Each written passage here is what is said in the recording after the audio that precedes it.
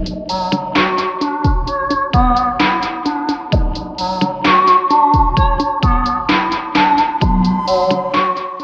know you've got to get it done.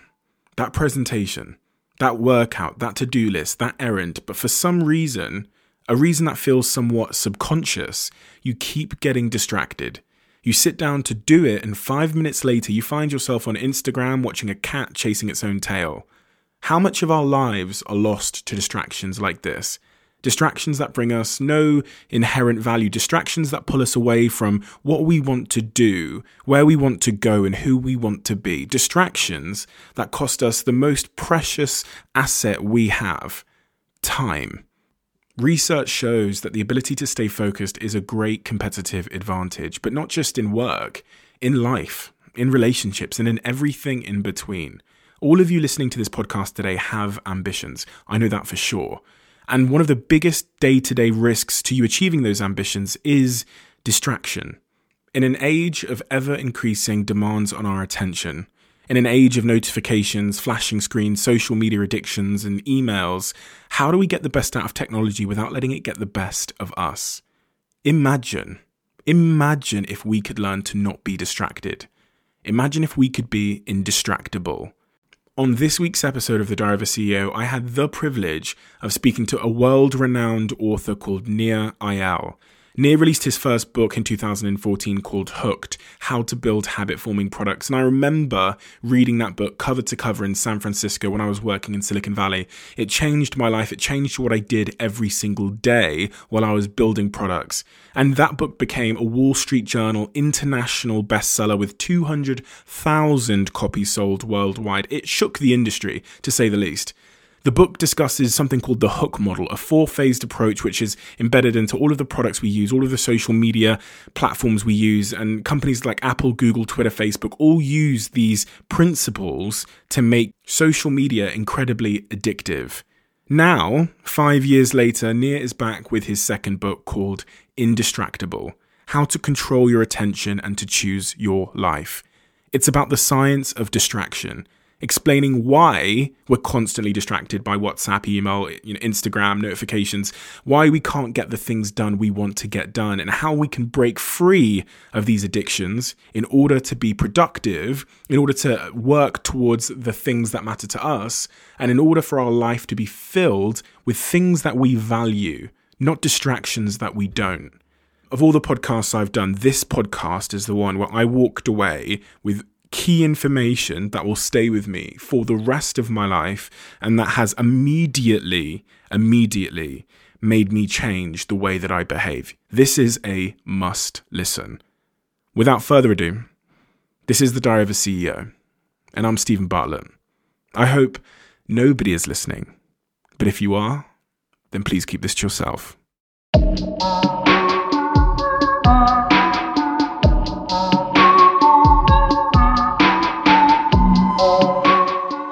Yeah. So I think my area of expertise is, especially for your audience, is around how do we do what we say we're going to do? Mm-hmm. I think so much of what is told to people who want to start businesses, who want to be entrepreneurs, is about the hustle. It's about the vision board. It's about the 5-year plan.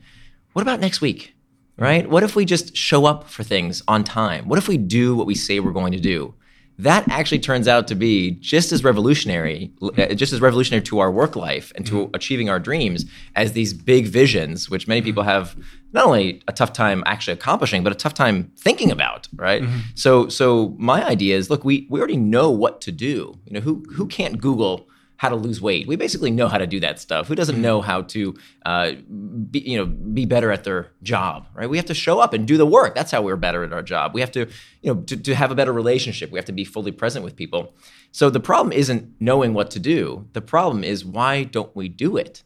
Mm-hmm. That's the problem. And so I didn't see any other books that addressed this issue. And it turns out it's not a new problem that Plato talked about it 2,500 years ago. He called it akrasia. So it's something that has plagued mankind for at least the past 2,500 years. Our iPhones and Facebook didn't create distraction. Distraction has always been with us.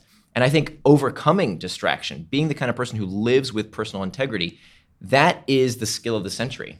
And so writing a book requires tremendous personal investment. I'm in the process of it, and the daunting task of the months that it's going to cost me make me really reconsider. Like the month it's going to cost? Like you? the months it's going to cost. Oh, months, multiple months. I was about to say, if you can write a book in a month, you're no way. Yeah, I mean, I thought I could. It took me 5 years to write Indistractable. Well, there you go. So 5 years of your life, you must really feel a need for this book to be in the world. What was that need, that like deep down true inspiration within yourself that meant that you had to write this book? Well, first of all, it took me 5 years to write it because I kept getting distracted, frankly. I mean, that is really why it took me so long to write, because for the first 3 years, felt like the lights were turned out and I was blind looking for answers. And I kept looking and looking for answers, and I read every book on this topic about technology and distraction and addiction, and the advice out there didn't work. I mean, I did what all the books tell you to do. I took the 30-day digital detox. I got rid of my technology. I got myself a flip phone. I got myself a word processor on eBay that did nothing but type. No internet connections from the 1990s. They don't even make it anymore. And I would sit down to use these tools and say, okay, now I'm not going to get distracted. Now I'm going to write. Now I'm going to do what I said I'm going to do.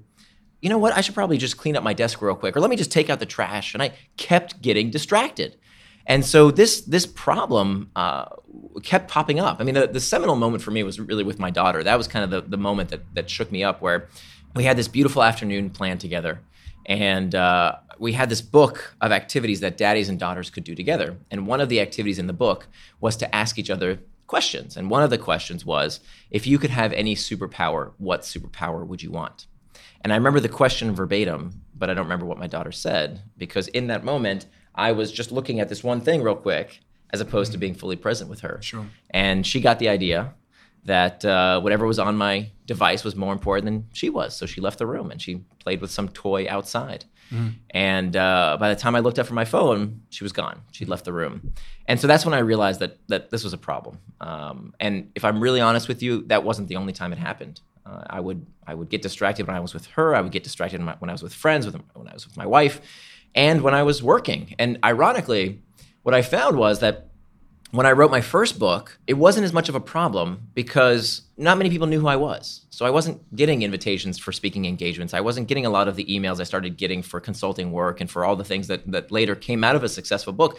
And ironically, what had made me successful was the writing and the researching was the one thing I couldn't find time to do because I kept getting distracted by all these opportunities. Writing and researching is what I do for a living, and I wasn't able to do it because in a way, the success was distracting.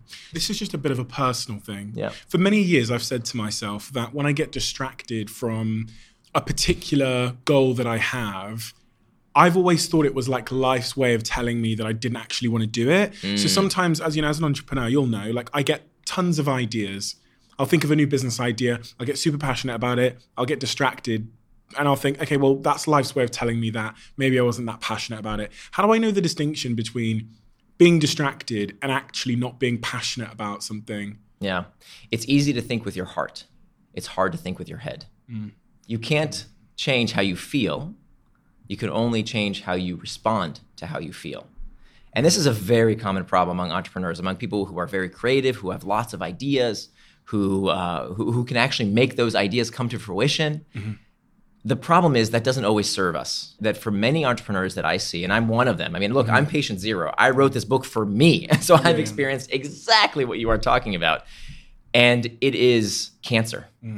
It is absolutely detrimental to a company. Your employees cannot stand a CEO who one week comes in with this amazing idea, and the next week it's that amazing idea. And I used to do this at my company. I've run 2 companies now, and we had a name for this. We called it Shiny Ponies. That my employees would make fun of me for saying, "Oh, okay, here's Near's shiny pony this week," and it drives people absolutely crazy. And the reason you know this, if you actually look at what what we do as entrepreneurs, and you look back at those shiny ponies, you realize how ridiculous it is. Because what seems so amazing right now, if you just put yourself into the perspective of asking yourself, what happened to that idea I was super excited about 6 months ago? 9 times out of 10, you realize, oh, that was actually not a very good idea. I'm glad I didn't do it. And so I don't know if I agree with that idea that just because you have a feeling, that feeling is the universe trying to tell you something. It could most likely be what I call an internal trigger. An internal trigger is these uncomfortable emotional states that we seek to escape from. And it turns out that that is the root cause of all distraction. In fact, that's the root cause of all human behavior.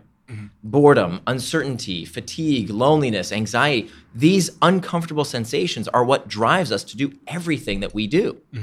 And so that's typically what's going on. And we can get into more depth around how to deal with that, but that's usually the root cause. The fundamental question, which I know everybody wants to have the answer to, and you know, your book is incredibly positively reviewed. I checked everywhere, and the reviews are, you know, astounding. So I'm presuming you're the guy that has the answer.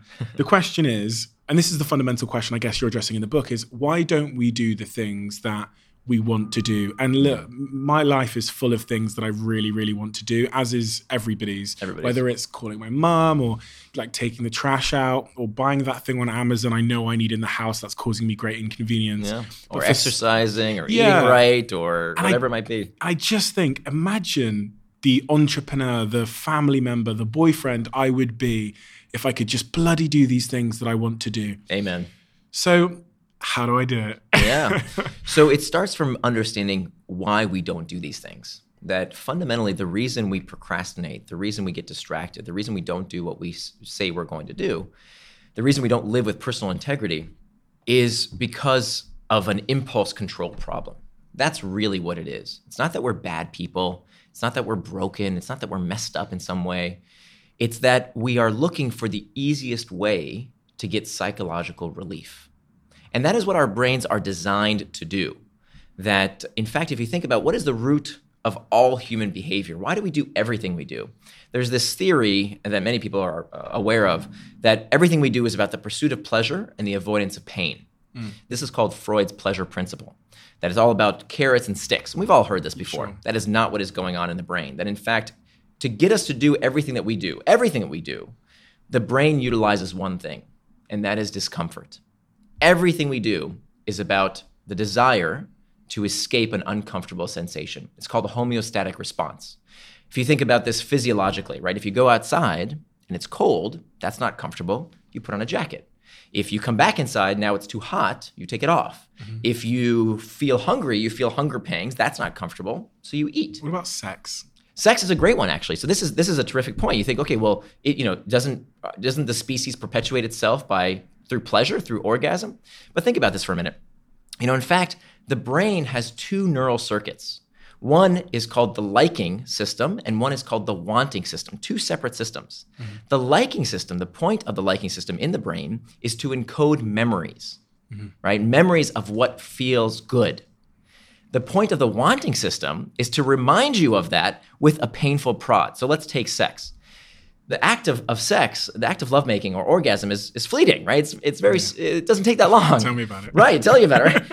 But getting up to that takes a lot of work, right? The wooing and the pursuit. And if you think about what's involved, there's a very good reason why we say love hurts. Because wanting, craving, lust, desire, those are psychologically destabilizing states. And that is what gets us to have sex. Is the discomfort of wanting someone, craving them, being obsessed with them. That stuff drives us crazy. I mean, literally, love does hurt neurologically speaking. Because remember, the brain doesn't get us to do things because they feel good. The brain gets us to do things because they felt good.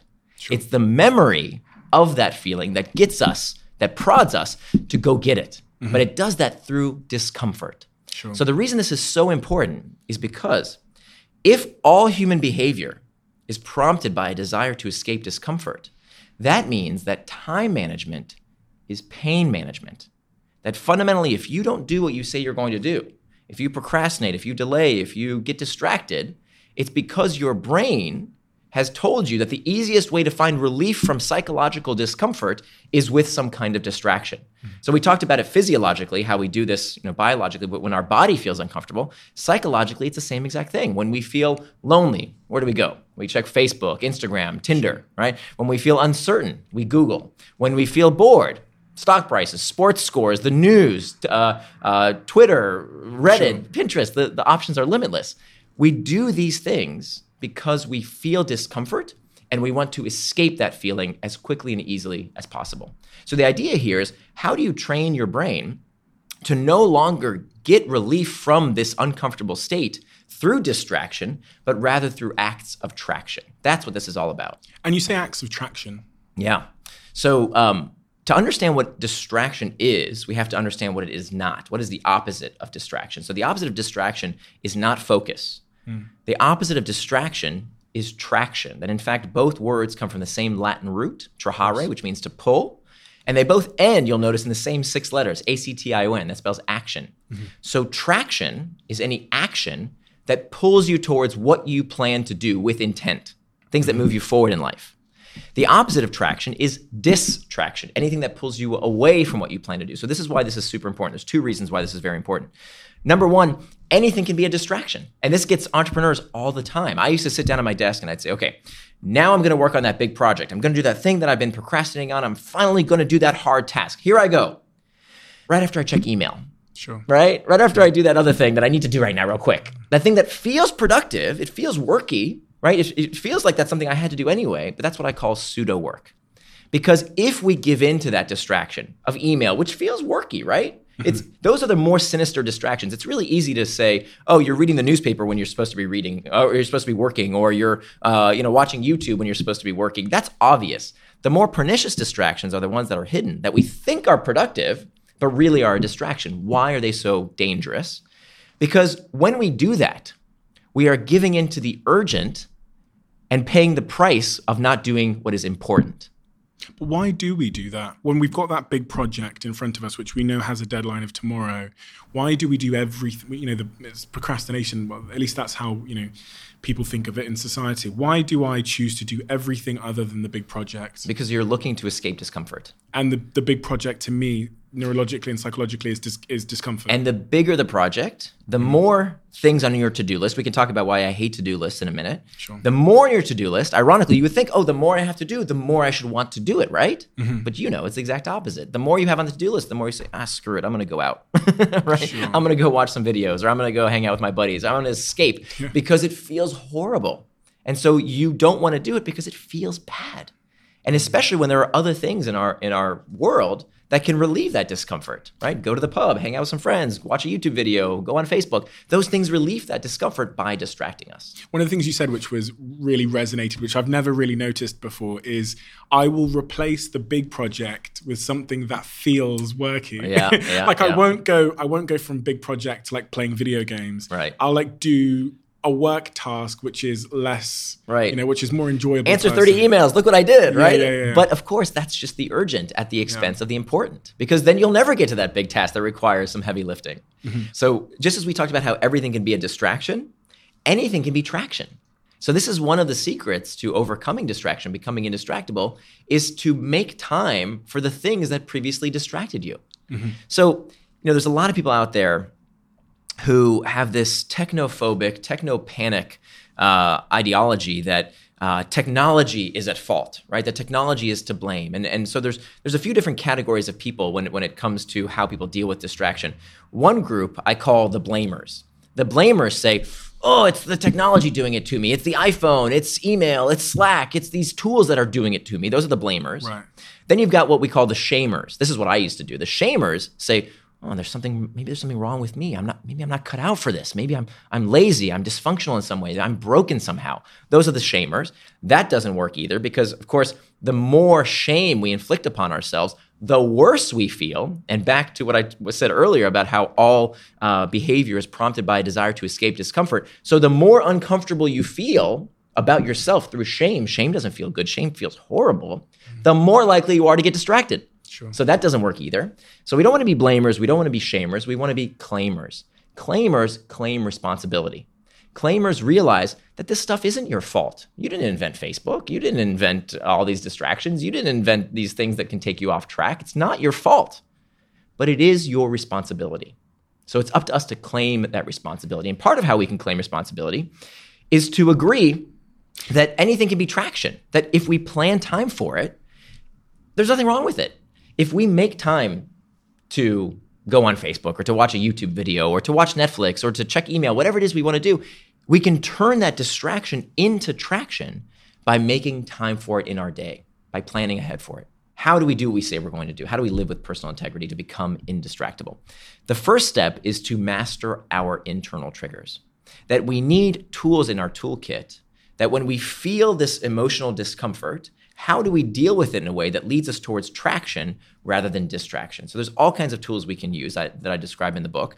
The goal of this book, I wanted to write a book that is not only very practical, so everything in the book you can actually utilize. It's not pie in the sky type stuff, very practical tactics, but is also based on sound science. So I used 30, 40-year-old research to back up everything in the book. There's 30 pages of citations. It's not, take a cold shower every morning at 4 a.m. It's stuff that has been in scientific journals. And so some of the techniques I draw upon come from acceptance and commitment therapy. There's also a lot of work in terms of identity. There's a lot of reimagining three things is kind of the core for how we become indistractable when it comes to mastering these internal triggers. We reimagine the trigger itself. We reimagine our response to that uncomfortable state and deal with it in a healthier fashion. We reimagine the task, and I teach you how to do what's called play anything, how to see the task differently so that it's not so difficult, so it's not so burdensome. And we don't do it in the Mary Poppins way of putting a spoonful of sugar on things. That doesn't work. That's actually been shown to backfire. And then the third thing we can do when it comes to mastering these internal triggers is to reimagine our temperament. And this is very, very important. I'll touch on this for just a minute. Another myth, this book is full of myths that I overturn. I love overturning apple carts when it comes to psychology research. One of the most pervasive bits of folk psychology that a lot of people believe, which is not true, is this idea that willpower is a depletable resource. You see this all the time, right? Do what you're going to do first thing in the morning when your energy is high, or don't manage your time, manage your mood, etc. It turns out that these studies, it's called ego depletion, this idea that willpower runs out like gas in a gas tank, isn't so. That a few years ago got a lot of credibility, and there was a study that showed that willpower has these magical traits that if you give people lemonade sweetened with sugar, that somehow their willpower is restored. But then a bunch of other psychologists started to say, this sounds a little fishy. They tried to replicate these studies, and they couldn't replicate them. So it turns out ego depletion doesn't exist, except for one group of people. There is one group of people that Carol Dweck at Stanford found do actually exhibit ego depletion. They do actually run out of willpower like gas in a gas tank. And by the way, to show you what this would look like, I used to do this all the time. As I said, I wrote this book for me. I was patient zero here more than anyone. So I would come home from work and say, I've had a really rough day.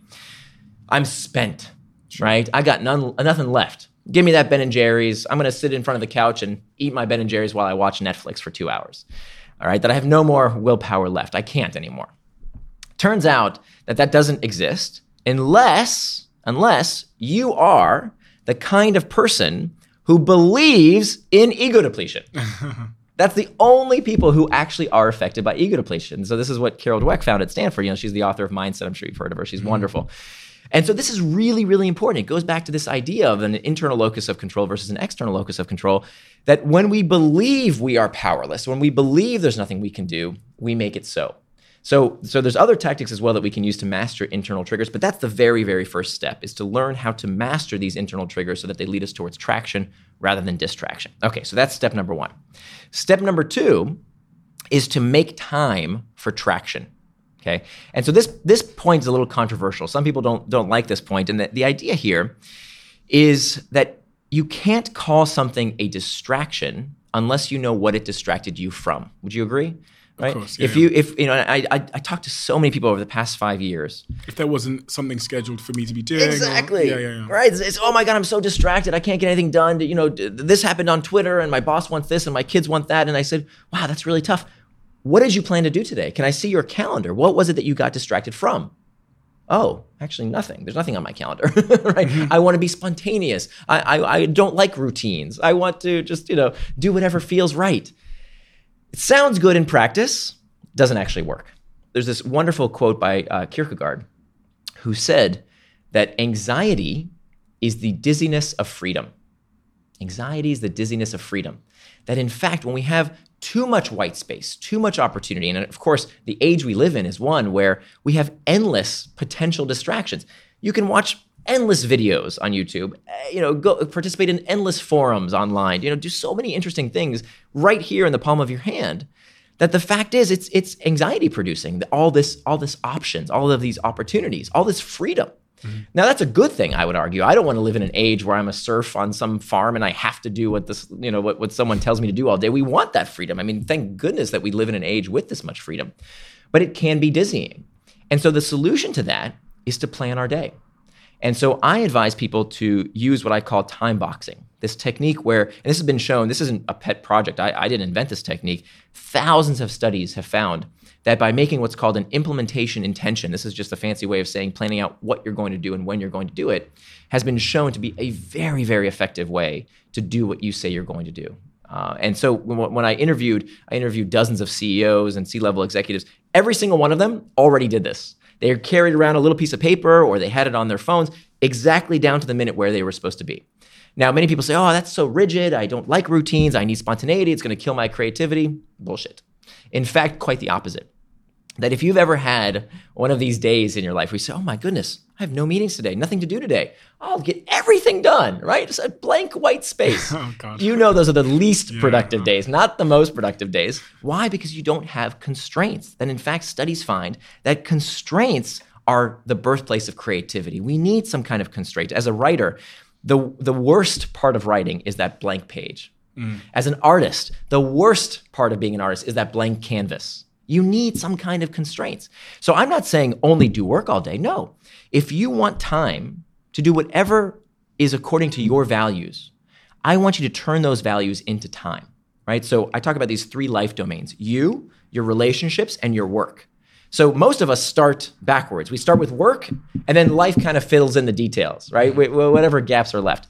And I think that's the wrong order. First, we start with ourselves. Do you have time in your schedule for adequate sleep? Do you have time in your schedule for proper nutrition, for proper exercise, if that's one of your values? I'm not saying it should be, but if that's one of your values, do you have time for those things?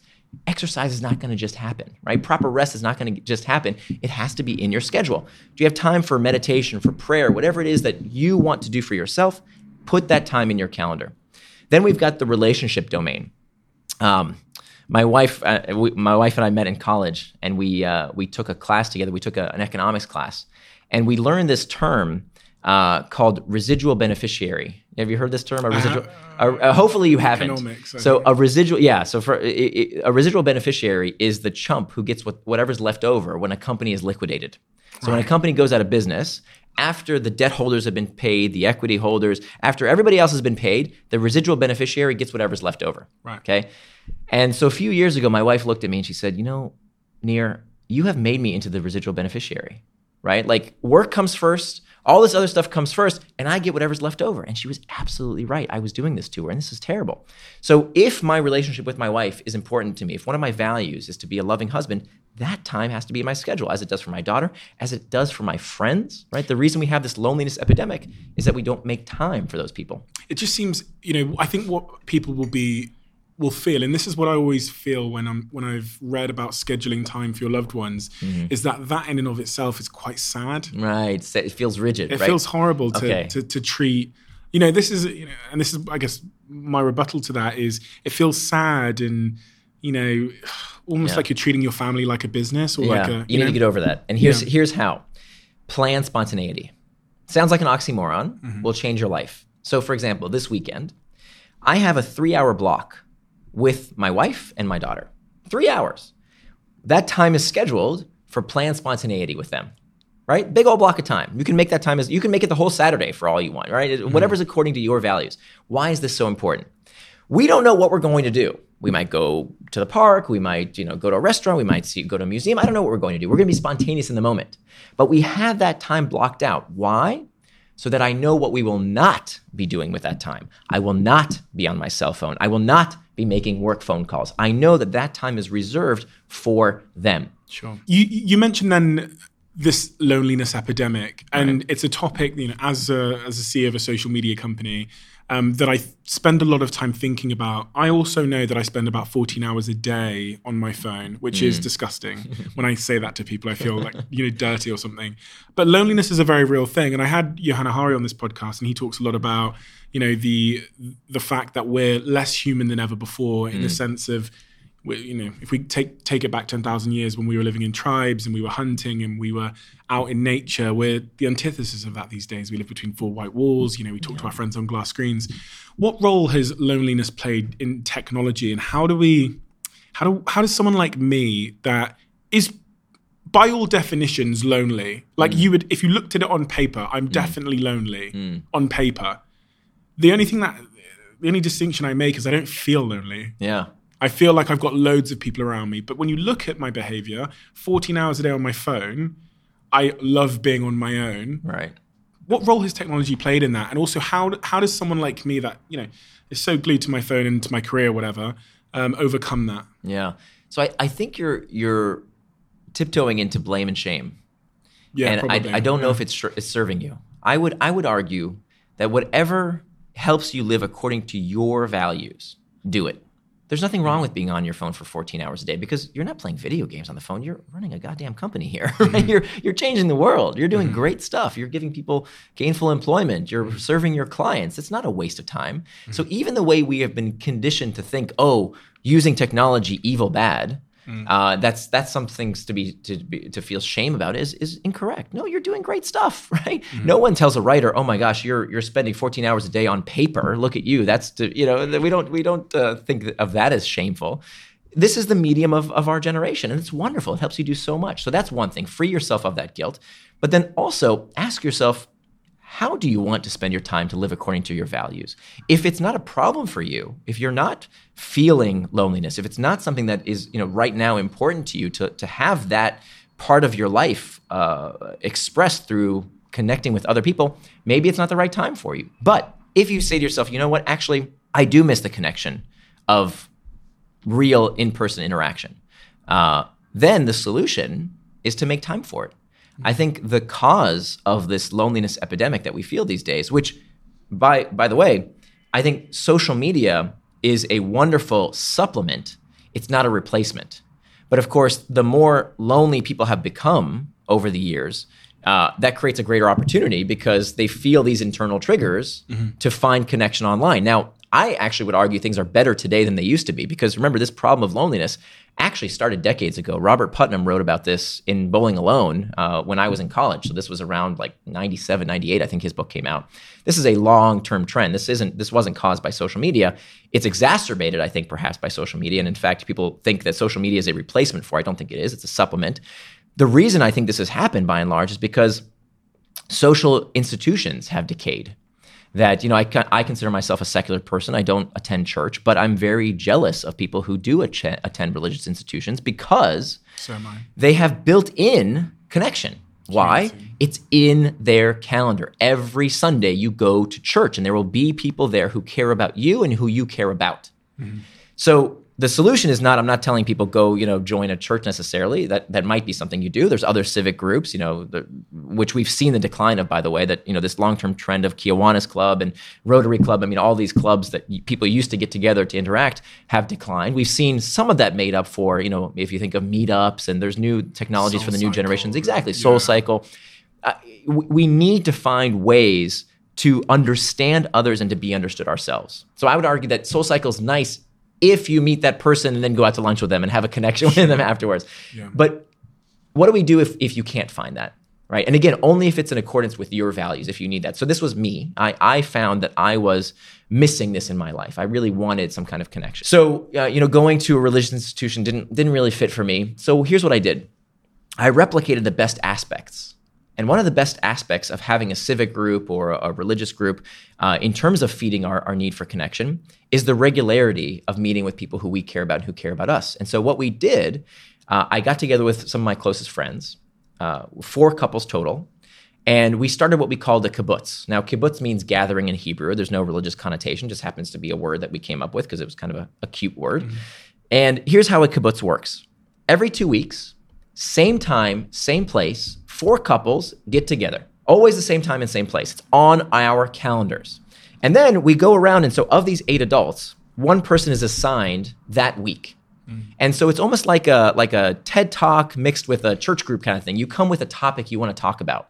So one week somebody talked about, should we force our kids to do things they don't want to do, like practice piano? Another time somebody came up with, they wanted to talk about the struggles they were having in the workplace, and they wanted to share about that and get our reactions. And so that regularity is very, very important. It's on our calendars. We've made time to live out our values of connection. And here's a very important point. One of the distractions we noticed, right, was not our phones. Everybody, of course, puts away their phones so that we can actually be fully present with each other. But funny enough, our kids became the distraction. Because remember I said how anything can be a distraction? Kids are a distraction many times. Like if we want to have an adult conversation and a toddler comes in and needs something, that's very distracting. So you're allowed to bring your kids. Everybody has kids in this group. But here's the rule. All the kids know that you are not to interrupt us unless someone's bleeding. That's the bar. Because we want to have this adult conversation for two reasons. One, we need it to feed our own well-being. We need this for our psychological well-being. But also, I think it's very important to model to your kids what an adult friendship looks like. We want to show them what that should look like. And so you're welcome to bring your kids. Your kids can even listen, but they can't interrupt unless someone's bleeding. And that regularity has been life-changing. I'm going to steal that for sure. Go for it. I really want to get back to the central point here. So if I'm doing my project at my desk and I'm visualizing myself at my desk in Williamsburg in New York, and I'm being distracted, I've implemented the first step of your advice, which was to schedule time. So now I have... No, that's the second step. The first step is to master the internal trigger so that when you feel that discomfort, you know what to do with it. Sure. So I've mastered the internal triggers.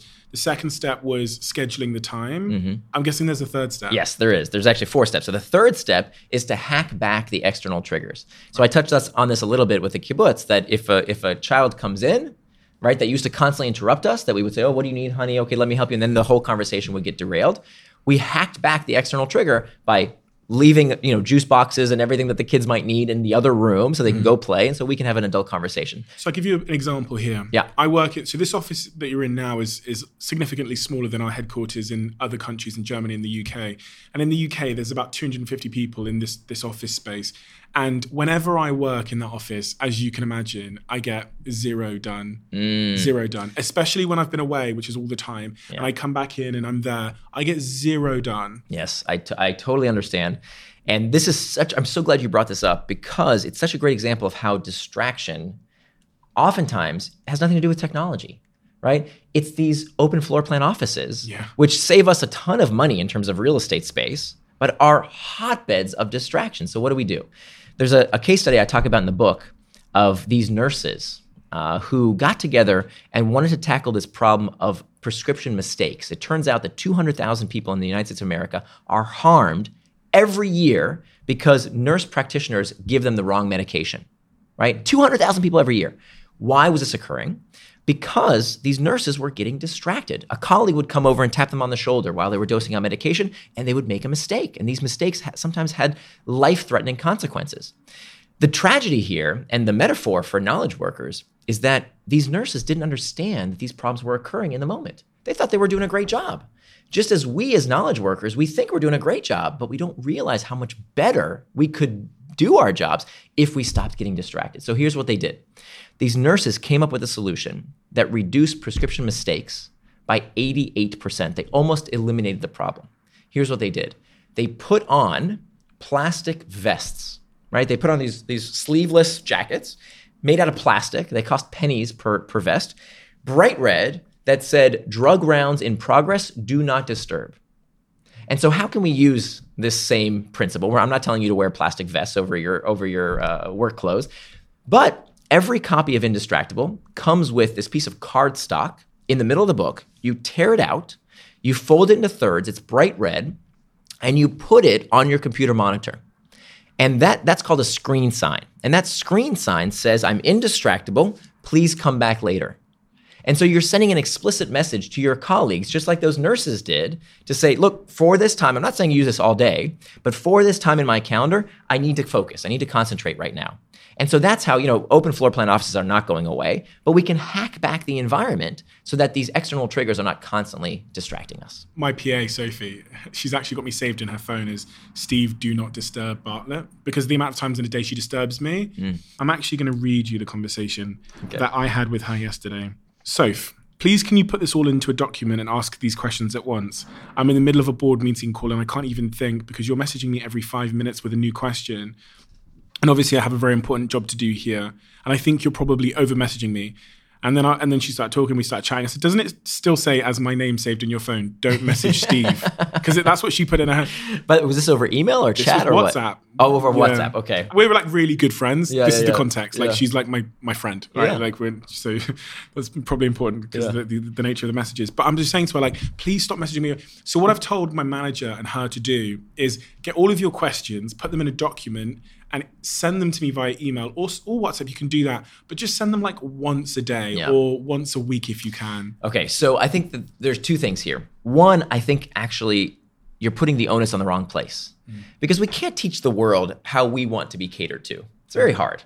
What we can do is change how we respond to all of these external triggers, right? You need these messages, right? But here's how do you do that? So one thing is, I know you might be averse to this, but when you schedule your day, in step 2 of making time for traction, one of the techniques that I really want people to try because it's life-changing is to do what's called a schedule sync.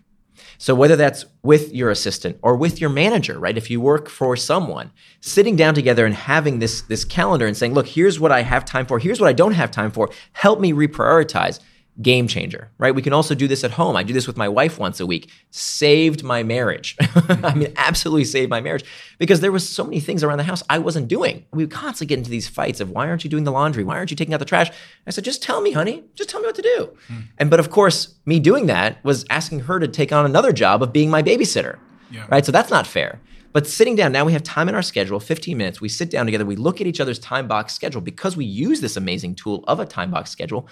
We don't have this problem anymore because we know exactly when things are going to get done. So I think that's the most important step here is to make sure you have that time box schedule, you share it with your colleagues. And then in terms of hacking back those external triggers, WhatsApp should be off during your board meeting. So even if Sophie does send you 10 messages, you should have one medium, probably a phone call, right? If the office is on fire and she needs you right now, she's going to call you. Okay, leave that external trigger on. But WhatsApp is an external trigger. If you're in a board meeting, very few things should take precedent over being fully present in that board meeting.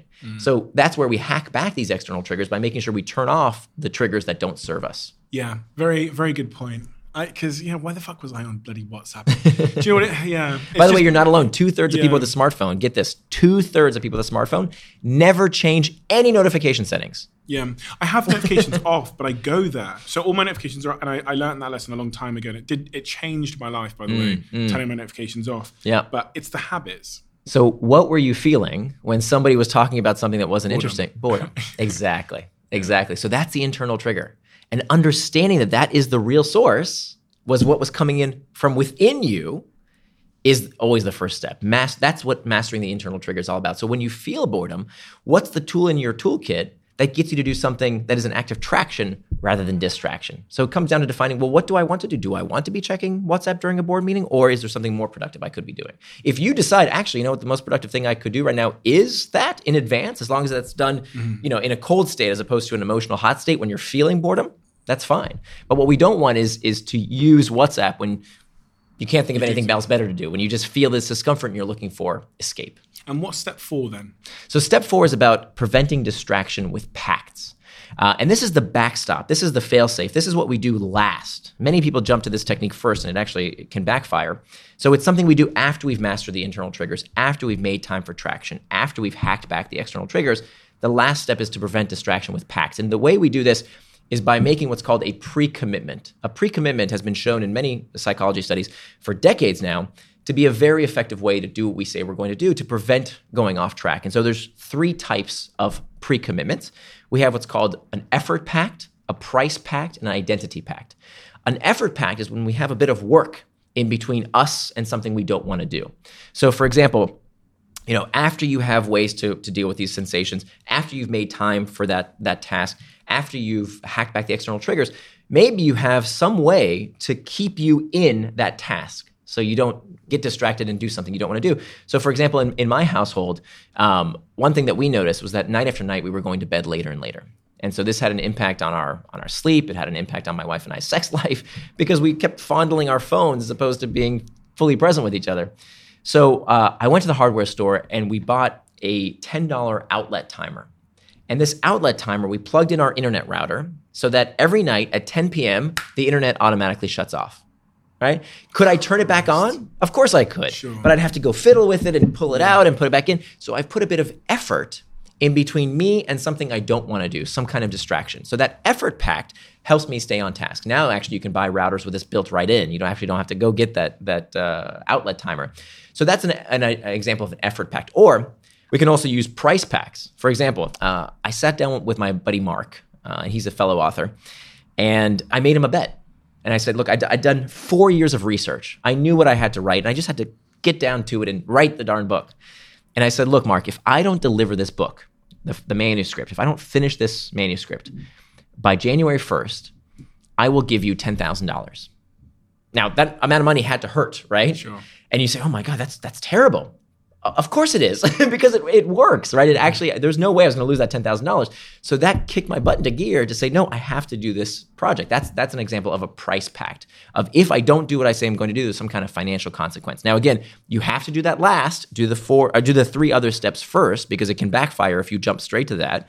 But as a backstop, it's very, very effective, right? If you make a wager big enough, you know you're going to get that project done. Yeah. Many people don't enter into those price packs because now it's suddenly scary, right? Oh my God, now I have to actually do the work. Yeah. But so that's why we need those other 3 tools in place first. And then the last part of making these pacts, which is really important, is making an identity pact. An identity pact is when we have some kind of moniker that we call ourselves, a way we see our identity, and that has been shown to be a very effective way to keep us from falling off track. So for example, this comes from the psychology of religion. That when someone calls themselves a Christian or a Muslim or even a vegetarian, there are certain behaviors that they do and do not do that don't require any self-control because it's just who they are. So a vegetarian doesn't wake up every morning and say, I wonder if I'll have a hamburger today. No, they know that vegetarians don't eat meat. It is who they are. So we can use this very same principle to help us become indistractable. And would I be right in thinking the number one factor that makes a procrastinator procrastinate is their belief that they're a procrastinator? That is certainly part of it. That is certainly part of it, right? So these stories that we tell ourselves that, I have a short attention span, that I'm a procrastinator, that, these myths we tell ourselves are oftentimes don't serve us because we will become whatever we tell ourselves we are. And so this is why I'm trying to start this movement around people calling themselves proudly, I am indistractable. That is who I am. I don't respond to every WhatsApp message in 30 seconds. Yeah, I do some strange things like put this screen sign on my computer monitor. Is that any more strange than someone who has an unusual diet or who wears unusual religious garb? No, but they do those things because it helps them stay on track. I remember actually in the 1980s, so I grew up in the 80s. Those are some of my first memories. And one thing I remember is in my household in the 1980s, we had ashtrays all over our house. Because back in the 1980s, back when many more people smoked, today about 14% of the US population smokes. Back then it was much, much higher. Back then, when someone walked into your living room, they just expected to be able to smoke a cigarette. And I remember my mom, the first time she told one of her friends, we're non-smokers, right? She had an identity of we're non-smokers. We don't smoke in this house. Please smoke outside. Today, that's commonplace. If somebody smoked in your house, that would be incredibly rude. But back then, she lost friends because she told them, please smoke outside. People thought that was incredibly rude of her to ask. And that's what we're going through right now. So what I'm looking for and what I hope I can spark this movement around is people saying, look, this is how I behave. I am indistractable. This is how I live my life. I live with personal integrity, which also means that there might be a bit of discomfort around, you're at the dinner table and your friends are checking their devices. Maybe there are some new rules, some new norms, and I tell you how to confront those kind of problems as well. Fascinating. You've touched on one of the big issues I have with implementing the indistractable philosophy in terms of indicating to the people around me that I don't want to be distracted, which is feeling like I'm being an asshole. And it happens a lot in my life that someone will come over to me and ask me something when I'm right in the middle of something, and I'll just go, give me 1 second, please. Yeah. And even saying that, I feel like an asshole. Yeah. So that's really interesting. By the way, you won't feel like an asshole if they realize, he's indistractable. That's the kind of person he is. And even better, they are indistractable themselves. Because we all feel this. We all know this is a problem. I thought headphones would do it. You would think so, right? Yeah. But here's the problem. People think you're watching YouTube when you wear headphones because they can't see what's on your screen. And do you know what's getting even harder? These bloody new AirPod Pros are fucking tiny. They can't even see them. I was so, honestly, my first reaction when the new AirPods came out, maybe a week and a half ago, I love the headphones, but now everybody's going to distract me because you can't see that I'm tuned out. Right. People come over, they start talking to me. They'll think I'm, being whatever, Yeah. Well, that's why the solution is to make an explicit message. Like when you have this screen sign on your computer monitor that's bright red, even if they come over and say, hey, can I talk to you for a quick second? You point to that. They're only going to do that one time. The other thing that I've been struggling with, and I know your first book, Hooked, which I read, but then when I was in San Francisco, in Silicon Valley, working in the tech scene there, I also read it there, was about habit-forming products, but really habits more broadly and the psychology of habits. At this moment in time, I am desperately trying to get more organized in my life. I think because of the way I was raised in a fairly unorganized household, I've brought these habits into my adult life with me. And, it's relevant to a lot of things you said today. I've told myself for years that I'm not an organized person. And having a PA, an assistant, and a manager, and a co-manager, and all this has given me no reason to fix this problem. Right. So this week, really, Saturday and Sunday, I decided that I was going to become an organized person, right? Okay. I decided that I was going to confront this. Did you put it on your to-do list? No, I should have. But I just started with the I'll give you a really simple example. Yeah. I've got this duffel bag that I've been using for maybe the last year or two for work. The problem with a duffel bag is there's no pockets. So if I get business cards from people that I meet, or if I have jewelry or phones or laptops or wires, and I have every wire and every adapter for every country in the world, and then when I need something, I have to root through. That's like that example exemplifies my whole life. It's been a mess in terms of organization. So you said you're going to get organized this weekend, and that was what you were going to do, or you said I'm going to get organized in general? I wanted to get organized in general. Right. I want to stop I have a cleaner as well. So if I leave something on the floor, I know when I come back, it's not going to be there. Okay, I have to jump in here. Sure, please. Because there's so many things that, so many opportunities, let's say. So the reason I asked facetiously is did you put that on your to-do list? Because you might as well have, because you had basically a to-do, get organized. And the reason that doesn't work, and why to-do lists in general, we've kind of been sold this myth that, just put things on a to-do list and magically they're going to happen. No, they don't just magically happen. And the reason they don't magically happen is because when those tasks are so big, get organized. Oh my God, that's so big. If we don't put time on our calendar for that task, it's certainly not going to happen. But also how we put time in our calendar. So we have to differentiate between outputs and inputs. An output, if you go to a baker, you say, I need 100 loaves of bread. That's the output. The baker will then say, okay, where's the flour? Where's the yeast? Where's the water? Where's the salt? I need all the input to make the output. But as knowledge workers, we only think about the output. I want to do this task, this task, this task. We put all that stuff on a to-do list, maybe. And then we just expect it to magically occur without planning for the input. So instead of saying, get organized, I want you instead to say, organize bag for 1 hour.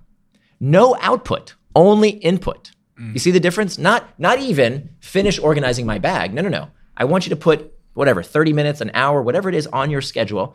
Work on that for 30 minutes or an hour. That's it. Yeah. Not the output, just the input. That would have been much better. Exactly, right? That's how you get that momentum. Because when we have these big aspirations, by the way, this applies to everything in our life. When people say, lose 10 pounds. No, bad goal, right? Or finish my book. No, bad goal. It should be exercise in the gym for 45 minutes. Work on my book without distraction for 45 minutes. That's it. Only plan the input and the output will follow. That's life-changing in and of itself, and I'll definitely rethink that process. Because what you need is to... That really helped. Yeah, because I spent fucking hours bumbling around, just waltzing around, picking up one thing, moving it, then going back to the bag, and then picking up another thing. And I was multitasking, but really in a really inefficient way. Yeah, and you're reinforcing at the end of that, you see, I am a disorganized person. You're reinforcing that identity as opposed to, well, you know what, I organized that bag for 30 minutes without distraction.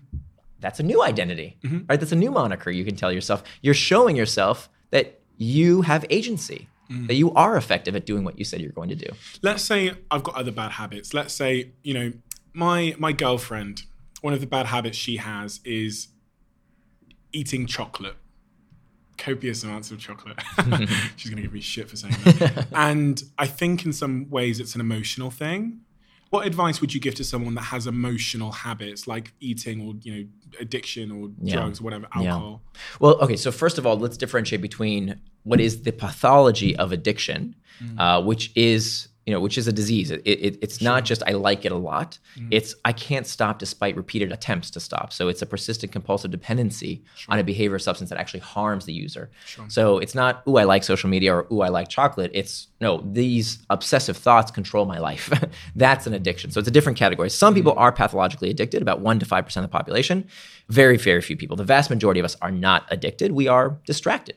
So one of the techniques, so I used to be clinically obese, and I can tell you that I did not eat because I was hungry. I ate because I was feeling something I didn't want to feel. And I used food as a distraction to take my mind off of what I was feeling. And it's a very common response, right? Eating your feelings. And so one of the techniques that I use almost every single day, and I still have to watch myself because, all of us, I think, have these tendencies, especially someone who previously struggled with their weight.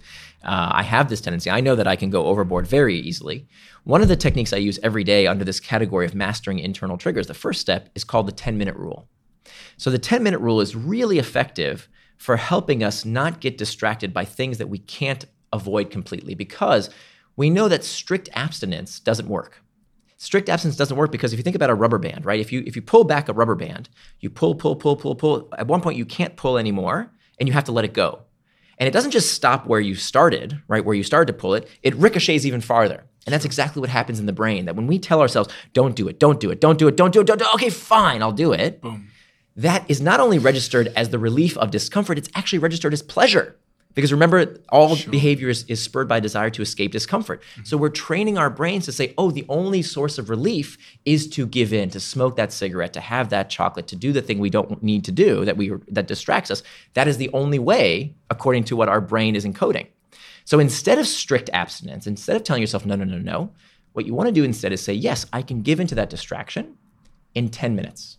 I can have that chocolate cake. I can Google that thing. I can watch that YouTube video. Whatever it is that you don't want to do necessarily, whatever that distraction is, I can give into it in just 10 minutes of doing what psychologists call surfing the urge. So in that 10 minutes, many times I'll take out my phone. I do this almost every day. I'll take out my phone. I'll say, set a timer for 10 minutes. I'll put the phone down. And my job is to just be present with that sensation. What am I feeling right now? Uncertainty, fatigue, anxiety, what's going on right now? And I explore that sensation with curiosity rather than contempt, right? Am I feeling anxious right now because I'm not sure if anybody's going to like my writing? Am I eating because I'm stressed? What is it that I'm feeling right now? Not to beat yourself up, to talk to yourself the way you would talk to a good friend experiencing that sensation. And in the span of those 10 minutes, you can either surf the urge, as psychologists call it, just experience that sensation until it subsides, or get back to the task at hand. And what you will find 9 times out of 10 with this 10-minute rule, that the emotion, the sensation, the urge will crest and then subside. And by the time the 10 minutes are up, you're ready to get back to the thing that you were doing previously. Makes perfect sense. Specifically on the point of in the case of chocolate, what I tend to see from my girlfriend, but also from myself as it relates to my own eating, is the more I abstain, the more I binge at some point in the future. And I'm really just prolonging a binge. And that's also part of the issue I've had with the gym, because I'll go to the gym dedicated for 6 months, too dedicated. I mean, every day. And I'll really, only eat lettuce for those 6 months. And then at the end of that period, when summer's ended, all the goals been accomplished, the elastic band pulls back and I binge and get fat again. And through winter till February, I'm fat. And then, it's this cyclical thing, which isn't healthy. And it demonstrates a lack of discipline. Can I correct that last part? That was beautiful what you said. And I've been on that same joyride or hell ride many, many times. It's not a lack of discipline. Mm-hmm. It's a lack of a system. True. Yeah. It's not, I hate self-discipline, right? So when I was obese, my family constantly said, oh, you have more discipline. Stop eating so much. That wasn't helpful. Beating myself up with guilt and shame didn't work. It made things worse. So it's not about self-discipline. There's nothing wrong with you. You just don't have a system in place. That's all. A way to deal with that discomfort in a healthier manner. That's all. And how do I find a system? Where do I get my system? Nice to meet you. Yeah. It's really these 4 steps, right? So understanding first and foremost, what is that discomfort that you're escaping from? One, when you go obsessively to the gym, what are you escaping from? And also when you don't want to go to the gym, what are you escaping from? And how can you channel that sensation in a healthier manner? So I hated exercise. As I mentioned, I was clinically obese. Hated exercise. Didn't understand why anybody would want to do it. You're in unbelievable shape, by the way. People can't see you, but yeah. Now I am. It's taken a long time. Now I'm in decent shape. But it's using these 4 systems together, right? It's about having a system in place when I feel discomfort. It's about making time for it in my schedule, right? I have gym time in my schedule. It's about hacking back those external triggers. It's about having a pact to make sure that I do what I say I'm going to do. So one technique that I used is called the burn or burn technique. And this is going to sound crazy to some people, but hear me out. It's very effective. Every morning when I wake up, I go into my closet and there's a calendar there. And taped to today's date is a fresh, crisp $100 bill. And above this calendar is a lighter. And every day I have 2 choices to make. I can either burn the $100 bill or burn some calories in the gym, right? So 6 days a week, not every day, 6 days a week, I have to do something, some kind of physical activity. It doesn't necessarily have to be in the gym. I can go for a long walk. I can go on a run. I can do 20 push-ups. Just do something physical every day. Now, it's been 3.5 years and I've never burned the $100 bill. Really? Never have to. Crazy. Why? Because in that moment, if I say, oh my gosh, I haven't done it yet, okay, crank out a few push-ups or go on a quick walk. But I've done the other 3 steps first, right? Today, actually, to be perfectly honest with you, I don't even need that calendar anymore. I don't need this technique because now I've taken care of this system that I don't need that as a final backstop.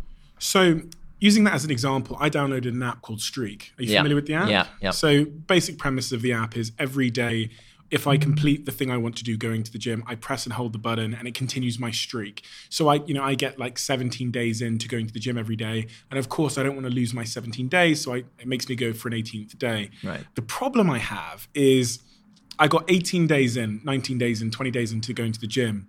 And then I lost my streak. Right. And it was demoralizing to say the least. And the lack of, I guess, compassion I had for myself in that moment made me blame myself and not want to do it again. And it's crazy because the app was working so well for me. Right. But the one day that I failed myself, I burnt the $100 bill in your case, I stopped. Right. And this is incredibly common, which is why what that is, that's a pact, right? You've made a pre-commitment with yourself to go to the gym every single day. And so you have the streak and the cost is breaking the chain. Very, very well-known technique. The problem is if you haven't prepared yourself with those other 3 steps, if you don't know how to master those internal triggers, if you haven't planned time in your day, if you haven't hacked back the external triggers first, when you fall off the wagon and fail, you don't have the systems in place to help you get back up. Sure. And so you mentioned a very important word, compassion, because it turns out that some people, when they jump straight to this technique of making a streak or making a pact, and this is why it has to come last, it's the 4th step, not the first step, some people beat themselves up. And more so, there's actually a known phenomenon called the what the hell effect. That's really what it's called. The what the hell effect says, I already broke the streak. I already broke my diet. What the hell? Right? And then, you're already off the plan, so who cares? We see this a lot, right, with dieting, where, okay, I ate one bad thing. I had one cookie, therefore I can eat whatever I want for the rest of the day. And it's very, very counterproductive. And the way to counteract that is the word you mentioned, compassion. Studies have found that people who are more self-compassionate are much more likely to achieve their long-term goals. And so that's part of mastering those internal triggers as well. And the way we become self-compassionate is to talk to ourselves the way we would talk to a good friend, right? So that if you could tell yourself what you would tell to a good friend as opposed to what I used to do when I failed, when I fell off the wagon, you suck, you're miserable, you're lazy, you see, this is who you really are. And I would tell myself these things that if I told to a friend, they would punch me in the face, right? Yeah. And so that is a big part of cultivating self-compassion in order to be indistractable. But again, if you jump to that technique, it's going to fail. You have to do the other 3 first. It's super hard to talk to yourself like I've talked about this before as it relates to overthinking, this idea of like the best friend experiment where in essence you send yourself a text message and you write out what you would say to your best friend in that case, because cognitively it's quite a challenge to speak to yourself like that when there's a contradictory voice in the room, which is yourself telling you another thing. So the writing it out or sending it as a note or sending it as a message, and because when you send yourself a message on text, you get the same message back, has proven to really help. It's a great technique. It's a great technique. I wanted to go off-piste completely. Sure. This podcast is about being honest, and that's why it's called The Diary of a CEO. In a world where everybody talks about, the fluff, there doesn't seem to be enough people really telling it as it is. And you talked a little bit about being clinically obese and those kinds of things. For people listening to this podcast, you will appear to have a lot of answers because you do, right? Now I do. Yeah, of course, because you've studied this for years and years. It's been your life's work. But I want to know, what is it that you struggle with? What are the things that, from a behavioral perspective, you just haven't got a handle of yet and that you want to improve on? So I struggle with distraction every day. So the definition, so I made up the word indistractable. And the beauty of making up a word is that you can define it any way you want. Yeah. And so the definition of being indistractable doesn't mean you never get distracted. It means that you strive to live with personal integrity. You strive to do what you say you're going to do. There's this great Paulo Coelho quote that he says that a mistake repeated more than once is a decision. So the idea here is that, I made the same mistake day after day after day. I kept getting distracted by the same things over and over and over again. So the idea here is that now when I do get distracted, I know why I get distracted and I do something about it. Mm-hmm. Right? As opposed to constantly letting these things take me off track. Now I know why and I can do something about it. Do you ever feel a pressure when you're on your own and you get distracted? Because you wrote the bloody book on this topic, do you ever feel a sense of imposter syndrome if you get distracted, or pressure to be perfect because you've studied this topic and you understand it so well? I don't feel a pressure to be perfect, because what I really care about is living with personal integrity.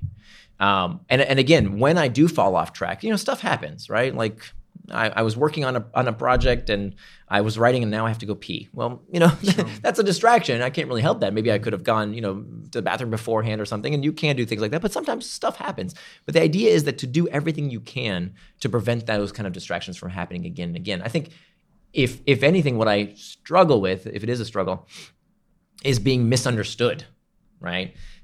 That's, I think, much harder, right? So sometimes when folks haven't read the book, they think, oh, so now you think we shouldn't use technology. And no, that's quite the opposite. Like if you see me on the street and I've paused for a minute and I'm checking my phone, that's, I don't want people to say, oh, you're looking at your phone and you said don't check your phone. No, that's not what I said at all. I said that as long as you do it according to your values and according to your schedule and it's serving you, technology is wonderful. There's nothing wrong with it. If I'm checking GPS to figure out how to get to my next meeting, or taking a break and replying, if that's what I wanted to do with my time, it's perfectly fine. There's nothing wrong with it. It's all about intent, right? It's all about intent. It's all about using these tools in a way that serves us as opposed to us serving them. And what are the things that you're scared of in a personal context? What are you scared of? What are the things you're fearful of? What keeps me up at night is simple answers. I'm really fearful of people coming up with simple understandings of the world that don't express nuance. And I think I've definitely felt that in my career. So when I wrote Hooked to help people build habit-forming products, to help them build healthy habits. And Indistractable is about how to break bad habits. But what I see today is this total lack of nuance around technology, these simple answers that, because technology has bad aspects, it's all bad. And simple answers have gotten our species into all sorts of trouble, whether it's simple answers around, that ethnic group is the source of all our problems, or that political party is the source of all our problems, or that big business is the source of all of our problems. And we see this happening time and time again throughout history. And that keeps me up at night. That makes me fearful because, again, I know how the brain loves simple solutions, whether it's through our behavior to take care of these uncomfortable emotional states or these conflicts in our mind of wanting an answer. And we constantly grasp towards a simple solution, as opposed to what I want to bring back is nuance, right? Are there problems with technology? Of course there are problems with technology, right? Paul Virilio said, when you invent the ship, you invent the shipwreck.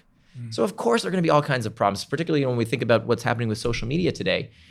But I think that we jump to this conclusion of moving from skepticism, which I think is a healthy trait. We want to be skeptical of a new technology. We want to identify the potential problems.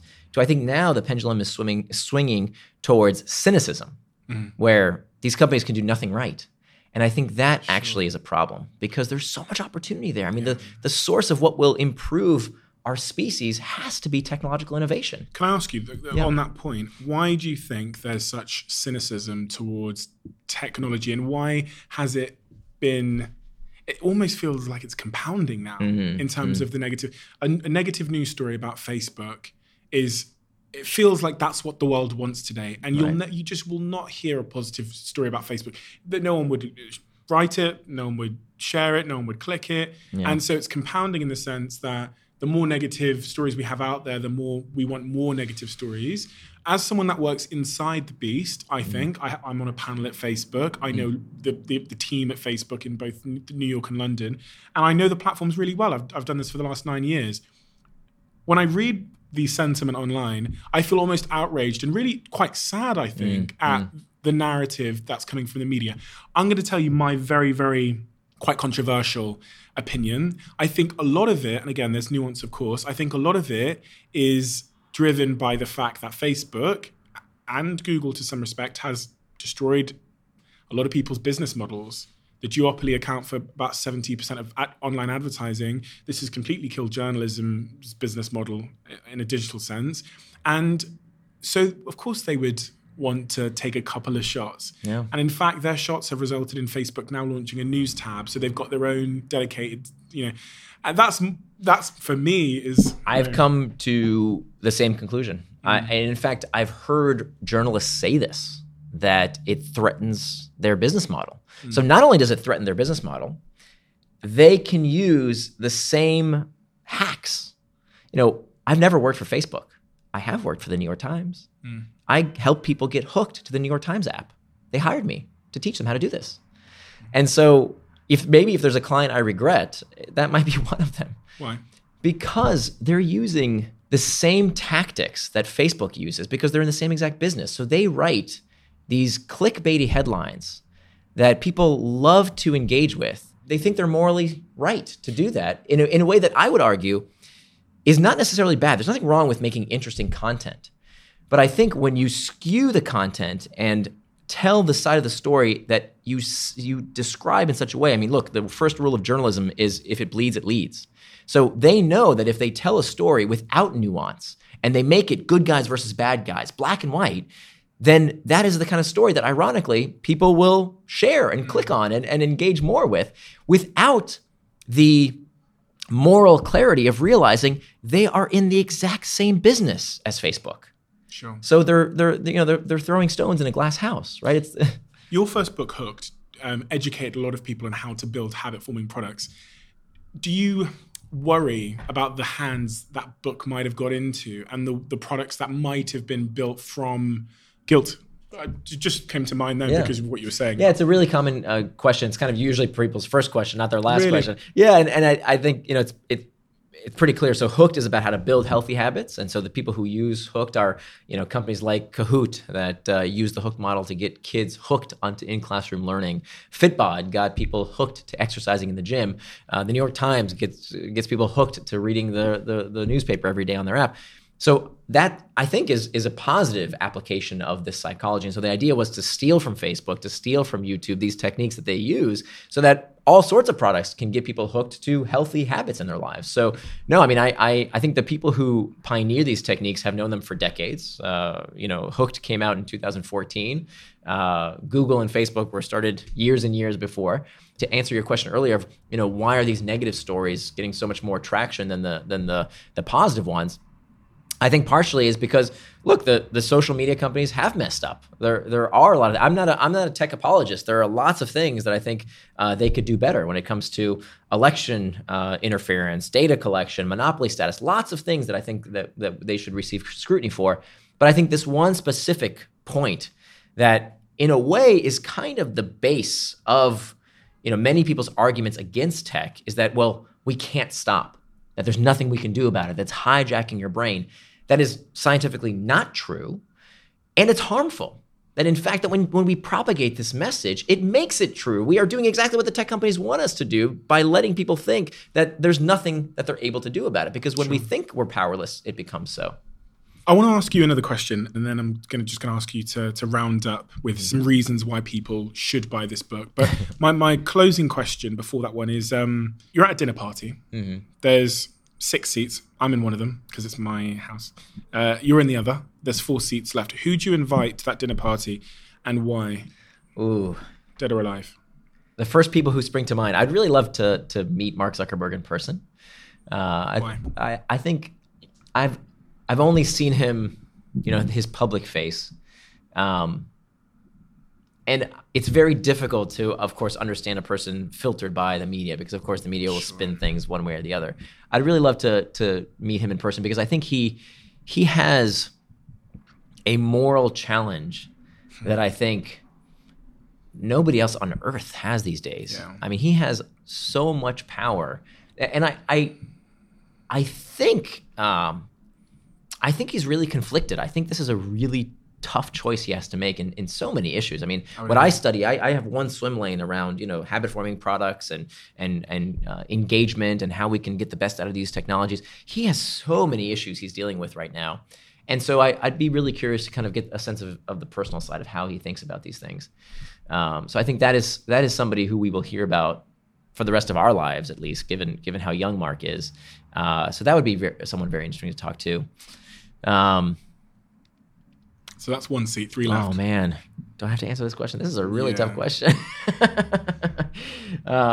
There's so many people that I feel like I've had the equivalent of having dinner with over the years, like people I really admire. So Paul Graham is an author and investor who I read his book Hackers and Painters years ago, and I remember reading that book and it really blew my mind, because it's in essay form, and it was such an inspiration to me about how I could start reading one of his essays and think one way, and by the end of the essay, I'd have this mind-blowing epiphany of, wow, the way I looked at the world is totally different from how I did before I started reading this essay.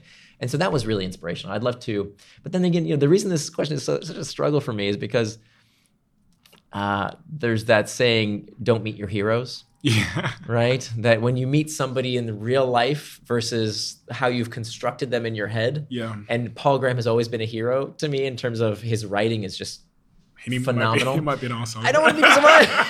And frankly, we can't expect that much of people, of right? Like he's really great at one thing. Does that mean he also has to be great at everything? No. I think part of the value you attribute to these people is the mystique and the mysteriousness around them, that you haven't met them. So. Right. And they've worked on their body of work for years and years and years, right? He's refined every word. I know how long it takes me to write something. If I were just to ask a question right now, I probably wouldn't sound very articulate or smart, but give me 5 years and maybe I can produce something that sounds interesting.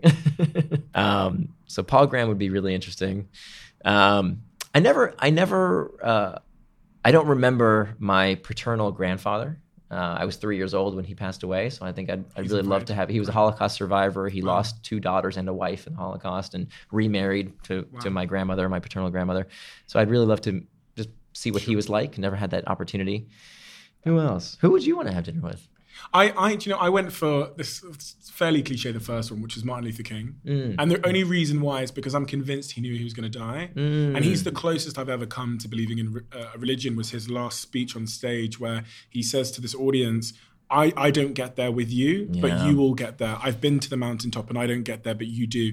And he's talking as if he knew the future so clearly, and then the next day or that week he gets shot dead. And it was the last speech he ever gave. And it was, when you have the context of what happened the day after and what he was saying there, it gives you goosebumps, because he knew. First time I thought he fucking knew something. Yeah.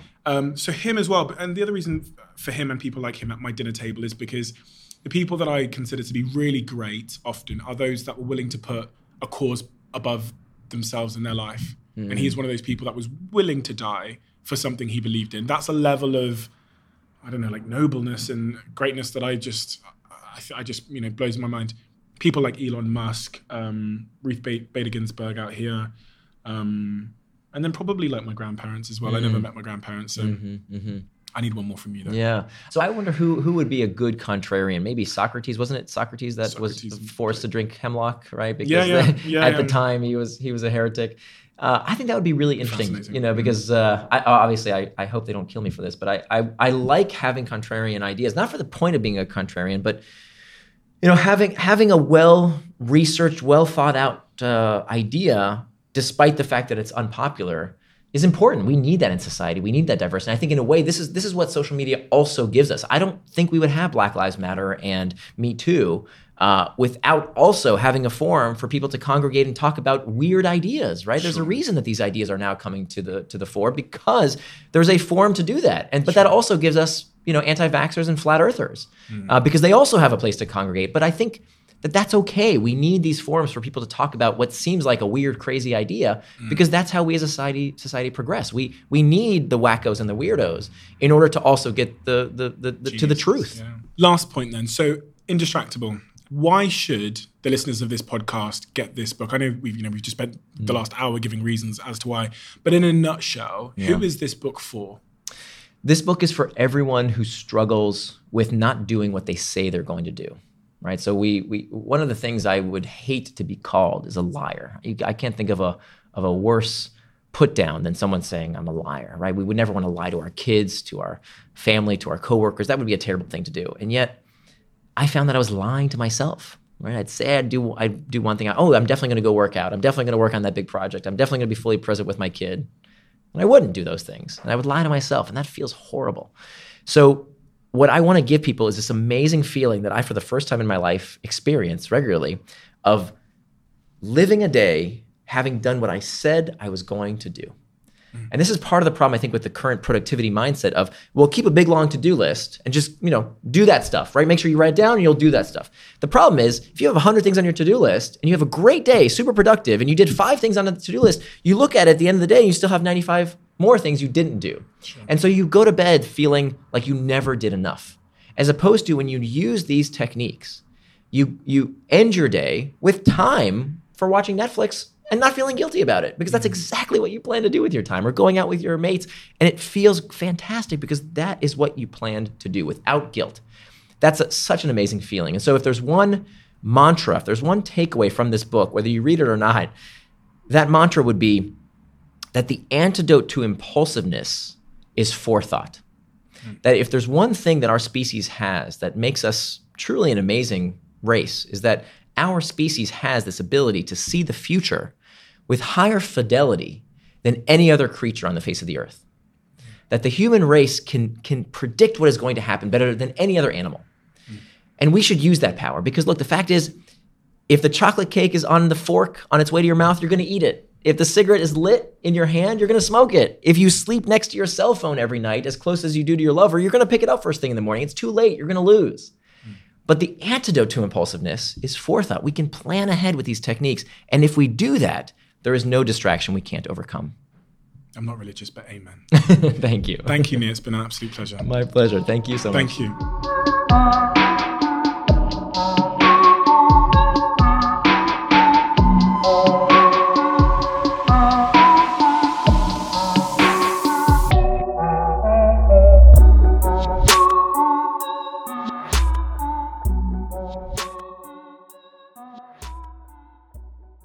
You are always one decision away from taking your business to the next level.